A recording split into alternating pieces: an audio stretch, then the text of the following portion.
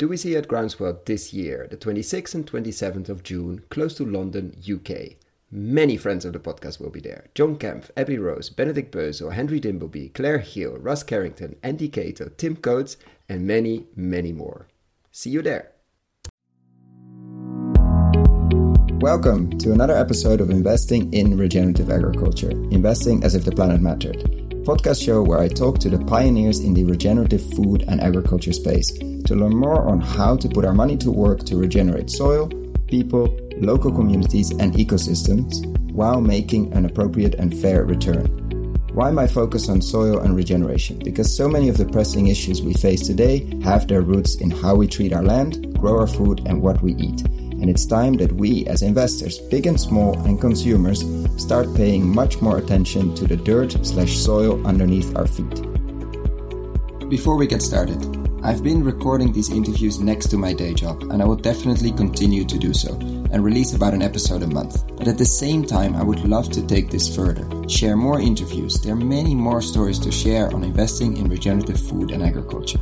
More depth, improve the quality, maybe even doing some video series. So I started a Patreon community, which makes it easy to support creators like myself. If these podcasts have been of value to you, and if you have the means, I invite you to support me and make this happen. For more information, please find the link to my Patreon account in the description below.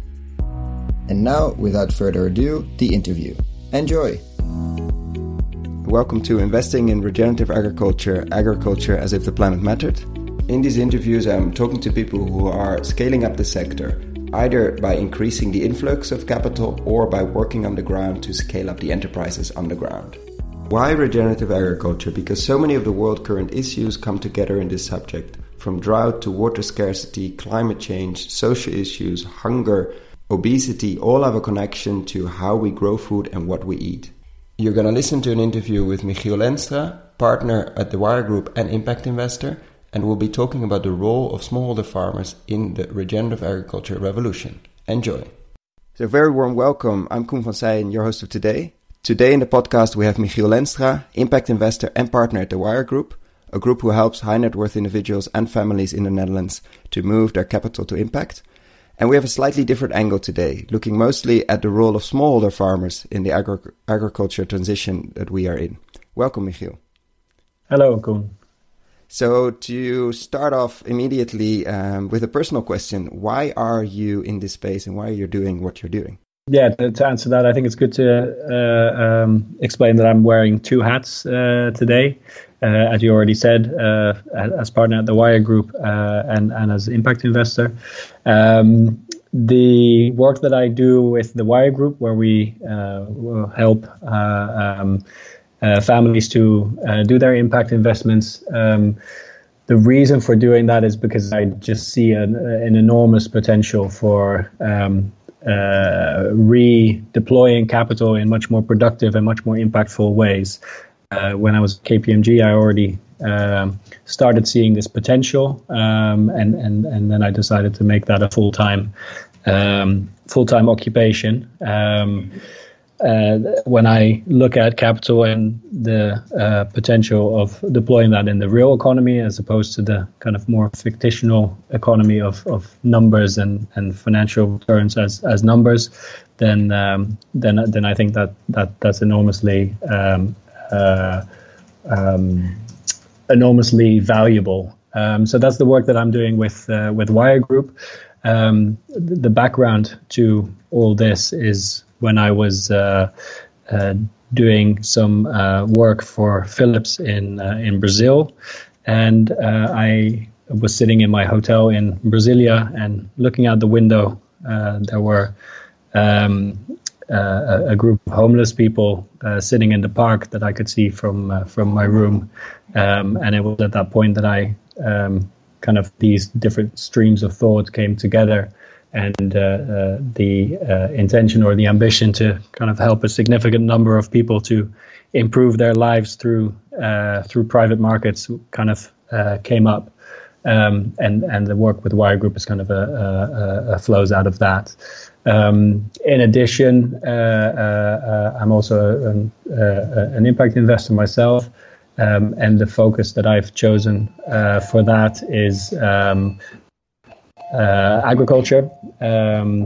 Again, this starts quite a few years back when I was doing at KPMG a number of projects in the agriculture space. We were doing calculations of the costs and benefits of making a transition of value chains, agricultural value chains, to more sustainable value chains. And that kind of brought me in touch with the whole smallholder theme that I became increasingly interested in.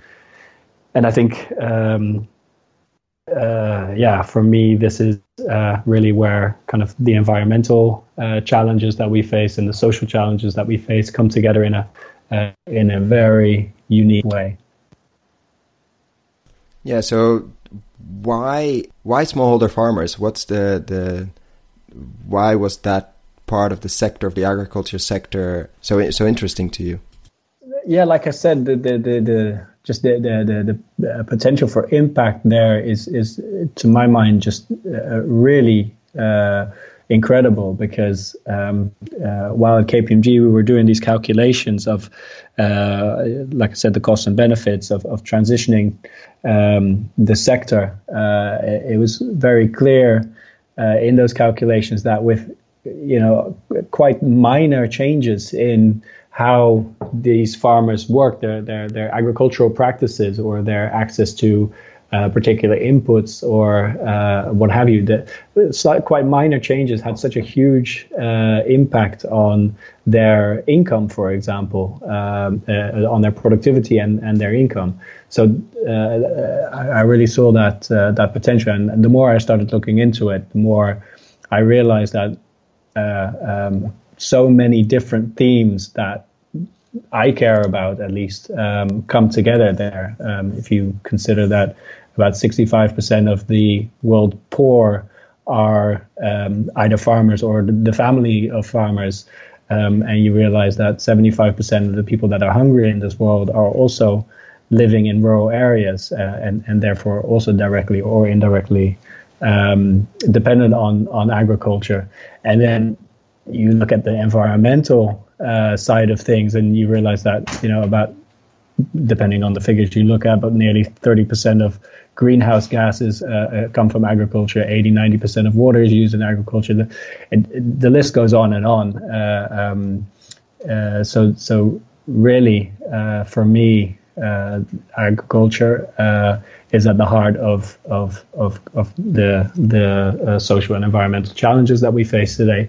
And within that, the smallholder really represents both the challenges, because they face enormous challenges. If you look at the kind of life of an average smallholder farmer, it's really quite daunting to see what kind of reality they face.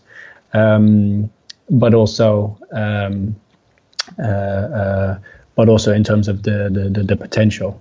So again, some statistics suggesting that smallholder farmers as a group, and there's about 500 million of them, so there are an enormous number of them, but as a group they can increase their productivity by 50-60%, and obviously these are kind of quite broad stroke figures, but I think the message is clear that there's an enormous potential, which, looking at the potential for contributing to food security, for example, the question of how do we feed the billions of people on Earth by 2050 that is constantly raised. I think smallholders hold the key to answering that question.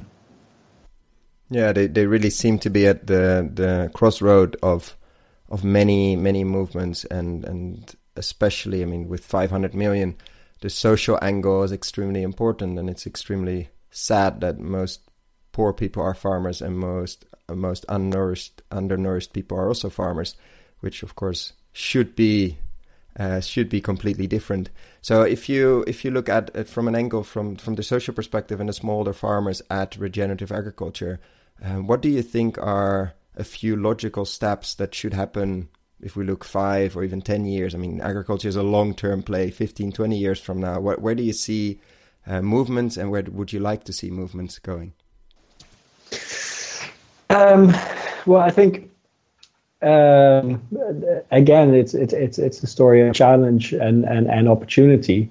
The challenge is, as I see it, to unlock that potential that is there, for farmers to become much more productive in all senses of the word,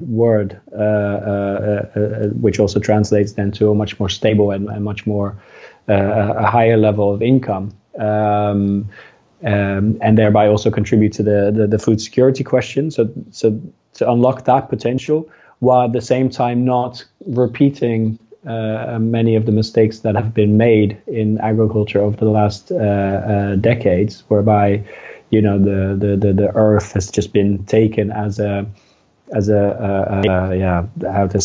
receptacle for the crops that we want to grow. You have the soil, you put in some chemical inputs and a seed, and then you harvest the crop, and you repeat that year after year, not really paying any attention to the health of the soil. So if we unlock that potential of smallholder farmers, but go down that road that we have gone down before, then I think it's not the win-win opportunity that I think exists in the smallholder farmer space.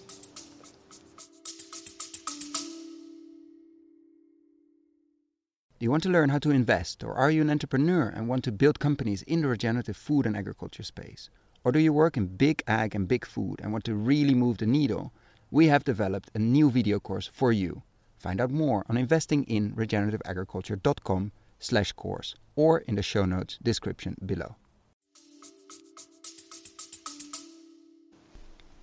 So it's really balancing, not making the same mistakes we have made, or in hindsight, when we made them, of course, they were very logical steps we took, but in hindsight, we learned a lot of things, and hopefully we can prevent another big group of farmers from making the same mistakes.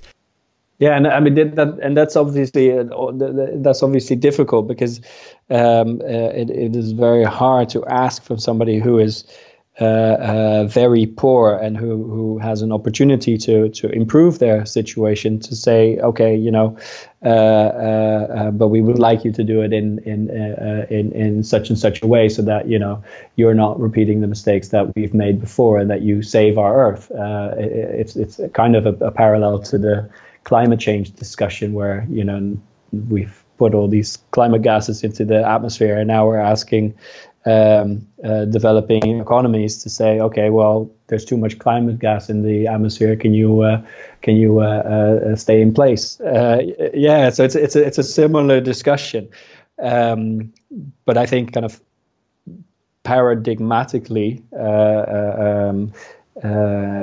we need to change that discussion and realize. And I think many smallholder farmers realize that anyway, whether it's explicitly or implicitly, that the ecosystem services that are provided are essential to their success, and in some ways maybe even more so than it is for the larger scale farmers in more developed economies, because simply said, smallholder farmers just don't have the financial means to replace ecosystem services, whether it's organic material or nutrition for the crops, or whether it's pest management or water, etc. They just don't have the money to invest to replace those ecosystem services, which are provided in a healthy ecosystem. So I think if we look at it from that mindset, then the two actually go hand in hand. Yeah, and they have to, because what gives us the right to tell somebody to not develop in a certain way actually nothing probably gives us the right to do that. But if it fits into the most logical steps, and hopefully we can make it in such a way, and we with local farmers, that the only way or the only logical way forward is the regenerative agriculture, or the sustainable agriculture, or ecological agriculture, or whatever stamp we put on it. But yeah, we can't ask anybody to make a sacrifice like that, especially if you're a smallholder farmer that literally lives from one season to the next. And please don't put this fertilizer because it's bad from 5 years from now, which is an incredibly arrogant thing to say. No, absolutely, and again, the good news is that empirical studies have shown that it's not a zero-sum game in the sense that productivity growth and regeneration or kind of ecologically centered agriculture kind of are mutually exclusive. In fact, they're not. And studies have shown that you can have significant productivity increase through ecosystem-centric farming practices. So, I mean, I think that's definitely very encouraging, and I think the interesting challenge is how do we kind of put that into practice as we scale solutions for smallholder farming. How can we embed that kind of ecosystem-centric farming into the products and services that I think are the key to smallholder farmers reaching their potential? Because, I mean, I think, we can talk about that more in a minute, but I think that's where I see a real gap at the moment. For reaching that potential, the lack of appropriate products and services geared to smallholders. Yeah, because you've been looking at this sector for quite a bit. You've been investing in it. You've been working on agriculture also from the perspective of at the Wire Group. So what have you been seeing, the gap you just mentioned? Can you explain a bit more about that, and maybe one or two examples of companies or solutions that are trying to fill that gap? Yeah, I mean, I think the first thing to kind of realize and understand is that smallholder farmers are not farmers by choice most of the time. They're farmers by legacy, because their families, their forefathers were farmers, and that's what they were born into, and they're working the land, but it's really a hand-to-mouth existence. They're subsistence farmers. So I think that's an important point to start from. And if you start from that, then you can also start to kind of understand that many smallholder farmers don't want to be on the farm. They actually want to move to the urban areas and seek out different opportunities. On the other hand, there will be smallholder farmers, who do want to be in farming, but then probably not under the conditions that they are doing it right now. And I think what stands between the conditions within which they're doing it right now, that subsistence, hand-to-mouth existence, it comes from a number of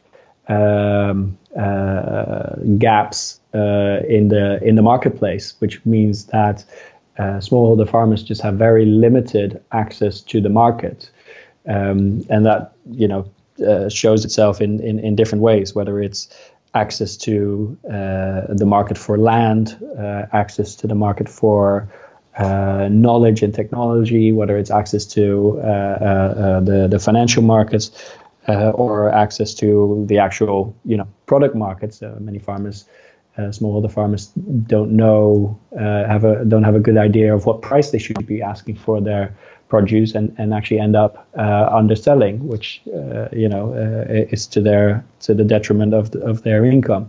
So I think there's a lot of struggle to enter markets, and I think that gap can be filled by innovative approaches by companies that are providing products and services that make those linkages. And you asked about examples. So one of the companies that you and I have both invested in is Landmap.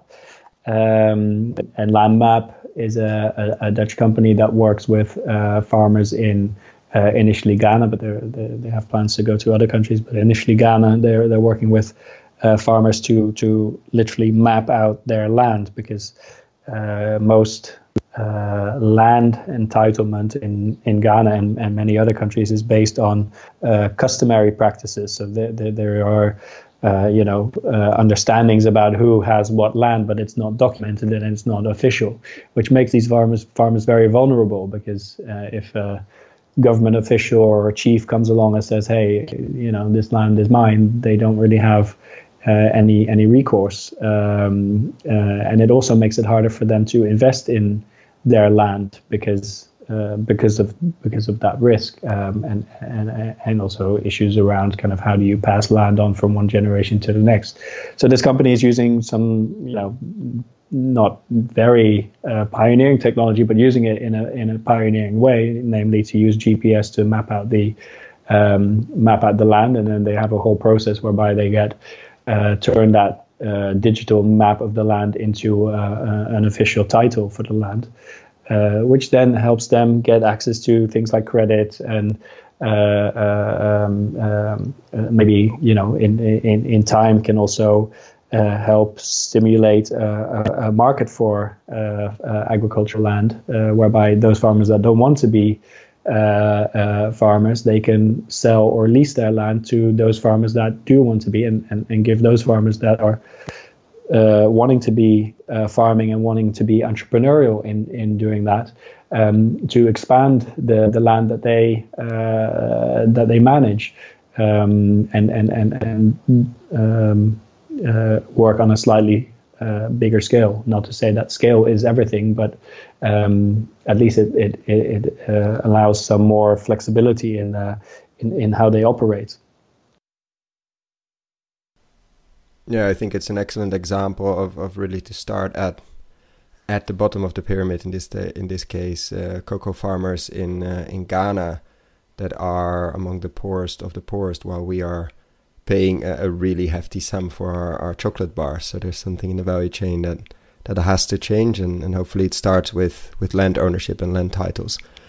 One of the other challenges, like I said, is access to knowledge and to technology, because most of the smallholder farming is very labor intensive, which on the one hand I think can be seen as a positive thing, in the sense that it supports local jobs, but in more and more rural economies, the reality is actually that there is an increasing shortage of labor, or that labor is becoming more and more expensive, particularly when you look at it on a seasonal basis, because a lot of people are moving off the land and into the cities, and also because of the aging of the population, of the rural population. This manual labor is actually becoming more scarce and more expensive, which leaves the farmers that are dependent on that with another challenge, namely how do I work the land and make that economically viable. So another company that I've looked at is Hello Tractor. They are setting up in Nigeria to provide tractor services. So they sell tractors which are GPS enabled. They sell them to small entrepreneurs who in turn rent out the tractor on a job by job basis, so that the farmers, the smallholder farmers, can get access to this technology, which on its own is not affordable for a single farmer to put up the capital for a tractor, even if it is a small, low horsepower tractor. But it gives them access to the services of the tractor, and thereby able to work their land much more efficiently and also to much lower cost. So those are just a couple of examples of companies that are coming up and entering this smallholder market. Yeah, an extremely interesting example from another angle. And if you look at when we bring it to a bit more, this was already extremely practical, but if you look at your work in the past, let's say year, both your both hats, so both your own impact investing and also as partners, the Wire Group. If you look a year ago and until now, what has changed in the sector, in your work? What has kept you busy, and what are you happy that you basically concluded maybe as we are approaching actually the end of the year? So let me take the two strands then. From a Wire Group perspective, a huge amount has changed over the last year, simply because we have seen amongst our client base an interest to kind of start putting up more capital and moving more capital into the impact investing space, but at the same time not really knowing how to deploy that. And with Wire Group, that's the role that we are taking to kind of do the hand holding and provide the services around making the impact investments. So that's I think obviously the figures are there from the work that Gin and JP Morgan are doing yearly. So they're showing the yearly growth in impact investing. But for me personally, it's really great to see that kind of translated very concretely into our client base over the past year. So that's very exciting. And then from an investment point of view, I think, I just gave those two examples. I think that there are more examples. I think there has been a realization, and this is going back definitely more than a year, but in the past kind of 5 years or so, there's been a realization in lots of different levels of society, from the UN down to the international NGOs, but also I think within impact investing, there's been a realization that there is this promise of the smallholder farmers, and that is now translating into an increasing number of opportunities in that field, because we also have to be realistic and understand that this is also a very difficult market. I mean, the market of selling products and services to smallholders is possibly one of the most difficult markets to be in, because, as we've said, the smallholders are poor. They don't have a very high level of professionalization. They're not used to buying products and services. They're obviously incredibly geographically dispersed, often in very not very densely populated areas. So distribution is an issue. Their incomes, even when they do have an income, are extremely volatile, living from harvest to harvest. So I think we also have to be very realistic that this is a very difficult market to be in, and despite that, there are now an increasing number of initiatives and companies and also funds that are focusing on this. So I think personally, again, that is exciting and very positive. Yeah, it seems like the space is waking up and offering more and more ways to. Still, it's very early on, but to put money to work in this sector, and that's a good thing, because without that, we cannot really move capital into the space. And when let's take it to a year from now, what will have changed in your work with both hats, and what would you like to have seen changing with your work in the next 12 months? I think from a Wire Group point of view, what I would like to see in a year time is that the approach that we are taking with Wire Group, which is basically one around building impact investing portfolios, whereby we look both at kind of a finance first perspective, whereby we say, investing in impact doesn't necessarily have to mean that you're compromising on financial returns. That the realization is amongst our client base is growing, that is possible. But on the other hand, that there's also room for investing from a more theory of change kind of approach. So that people really dig into a particular theme that's important and close to them, and invest in that with a view to developing a particular theme or a particular sector, and building that up and building up the ecosystem that's necessary around that. So with Wire Group, we've just done a paper. We've written a paper on agriculture and food. So that's just one example of a theme that we've looked at, and I think and others will follow. And I think that approach to impact investing is very necessary and very important, and that's also the approach that I take from my personal point of view. So it's about the individual investments, but it's also about the ecosystem that is building up, because you need, and that's obviously not for single investors always to realize that, or to make that happen. But as long as you're taking that perspective of building the ecosystem of companies, services, NGOs, etc., that are contributing to a particular theory of change. So so in short, what I would like to see in a year's time is that in Wire Group, we get our clients to awaken, but realize this dual approach of finance first, portfolio building, and also venturing into a particular theory of change.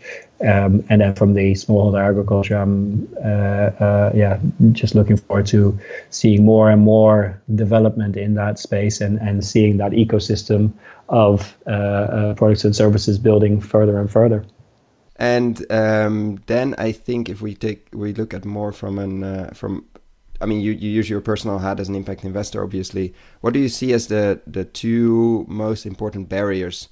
We already discussed this in the at the beginning. What are, for you personally, the two most important barriers to make impact investments in regenerative agriculture with a more smallholder farmer angle? Yeah, I mean, I go back to what I said earlier, which is I think the real barrier to making this work is to ensure that the productivity improvement and the development of smallholder farmers occurs in lockstep with an environmental perspective, which has a clear understanding and a clear appreciation of the ecosystem context within which that occurs. And on a very practical level, that means that companies like Hello Tractor, which are selling these tractor services to smallholder farmers, that they take that approach, and I think to some extent they do. So, for example, they are already have an attachment to the tractor with which they can do seed drilling, which in turn enables no-till or low-till agriculture, which from a soil perspective is obviously much better. So it is possible, but it is important and necessary that all those companies that are providing these products and services definitely have a very genuine and authentic commitment to that ecosystem-centric approach. So that's one barrier or challenge that I see. And on the other hand, I've just described kind of this energy that is being generated around smallholder farmers, and that translating into new initiatives, which I think is positive. But I think there's also a risk that because there's also a lot of interest among the UN and the NGOs, etc., in this sector. One of the concerns that I have is that at one point large amounts of institutional grant funding start going into this sector. I mean, or obviously already a lot of money is going into it. But if that is to scale up, and all these organizations are working in isolation to come up with new projects, and they don't deploy that money in a way that's supportive of the kind of grassroots initiatives that are coming up, then I think there's a risk that those grassroots initiatives will suffer from that, because they will be because they won't have access to that money, and that money is going into the projects that have been selected by these organizations rather than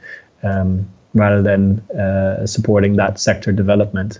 So that's I think those are two kind of areas that are a challenge. Yeah, we should try to somehow also get that grant money in an impact investing format, or to invest it at least with those glasses on, because otherwise it could really disrupt the sector, as we've seen actually in other sectors as well. Yeah, I mean, I think the key to it is to take the smallholder perspective, which or maybe put another way, to empower the smallholder to make his or her own choices, and to spend their money on the products and services that they see as the best match for what they need, rather than design a project for developing smallholder farmers on paper and then kind of imposing that on the smallholder farmers. So maybe in some sense the best thing to do would be to just whatever grant money is available, to just give that to the smallholders, and then from there that will really kind of create a boost in demand for products and services specifically geared towards smallholders, and then you actually get a very powerful boost rather than working counterproductively. Yeah, I think that's an excellent point, and also a great point to finish this interview. And I would like to thank you for your time, and I think we'll be definitely checking in with you in less than a year from now to see and to hear hopefully many more examples of ways to invest into smallholder farmers with an ecological angle, and to make sure that for many generations to come, farmers are not the ones that are malnutritioned mostly and are the poorest of the poorest. Absolutely. Thank you for giving me the opportunity to share this. You just listened to an interview with Michiel Lenstra, partner at the Wire Group and impact investor. We talked about the role of smallholder farmers in the regenerative agriculture space, and I hope you will join us again soon with more of these interviews. If you found the Investing in Regenerative Agriculture and Food podcast valuable, there are a few simple ways you can use to support it. Number 1, rate and review the podcast on your podcast app. That's the best way for other listeners to find the podcast, and it only takes a few seconds. Number 2, share this podcast on social media or email it to your friends and colleagues. Number 3, if this podcast has been of value to you, and if you have the means, please join my Patreon community to help grow this platform and allow me to take it further. You can find all the details on patreon.com/regenerativeagriculture or in the description below. Thank you so much, and see you at the next podcast.